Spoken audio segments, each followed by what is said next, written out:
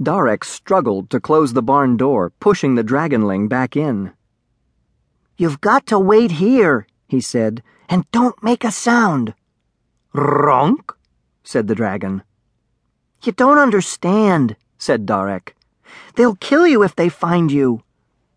He gave a final push, then pulled the door tight and lowered the latch. He could hear the orphan's muffled whimpers on the other side. He had to hurry, or someone else might wake and hear.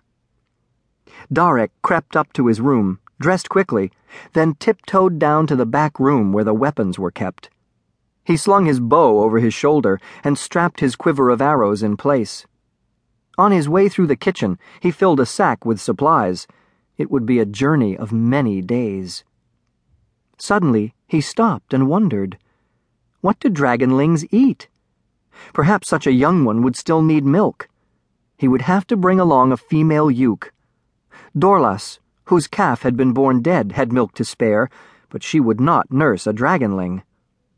Darek packed a waterskin so he could feed the creature by hand. Darek paused in the kitchen doorway and looked back. His stomach twisted into a knot. What was he doing anyway? What would his father say? Risking his life to save a dragon? An enemy of his people? A dragon that he might even have to face one day on his own dragon quest? He could still turn back. It was not too late. Perhaps he should just let the creature be found and killed. After all, what more did a dragon deserve? Darek walked slowly out to the barn. The soft hiccuping sound still came from inside.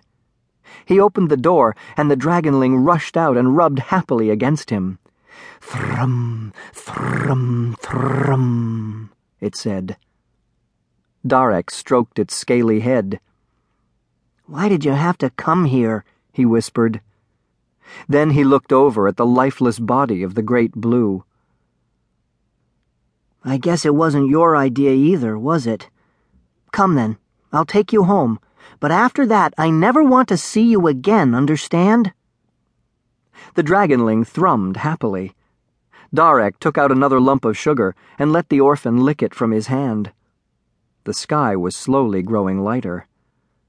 "Come on," said Darek. "We've got to go." He led Dorlas out of the paddock. She was skittish around the dragonling. It kept running in and out between her legs, making her buck and jump while Darek was trying to get her saddle pack strapped on.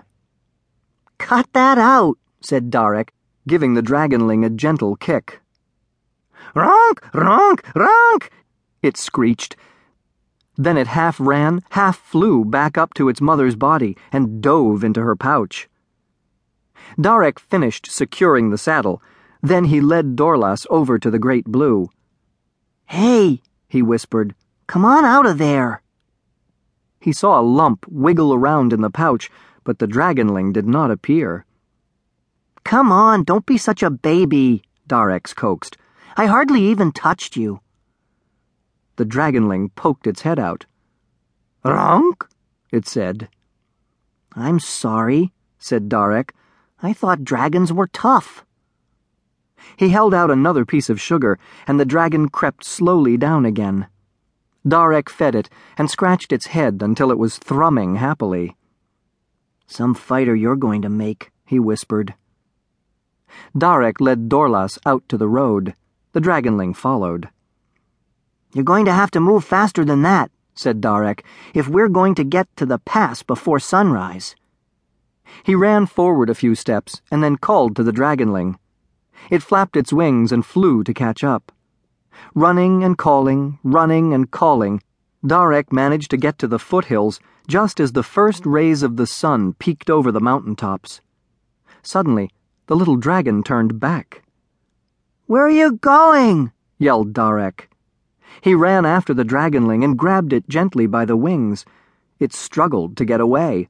"Ronk!" it squawked. "Ronk!" It was staring back down the hill at the body of its mother.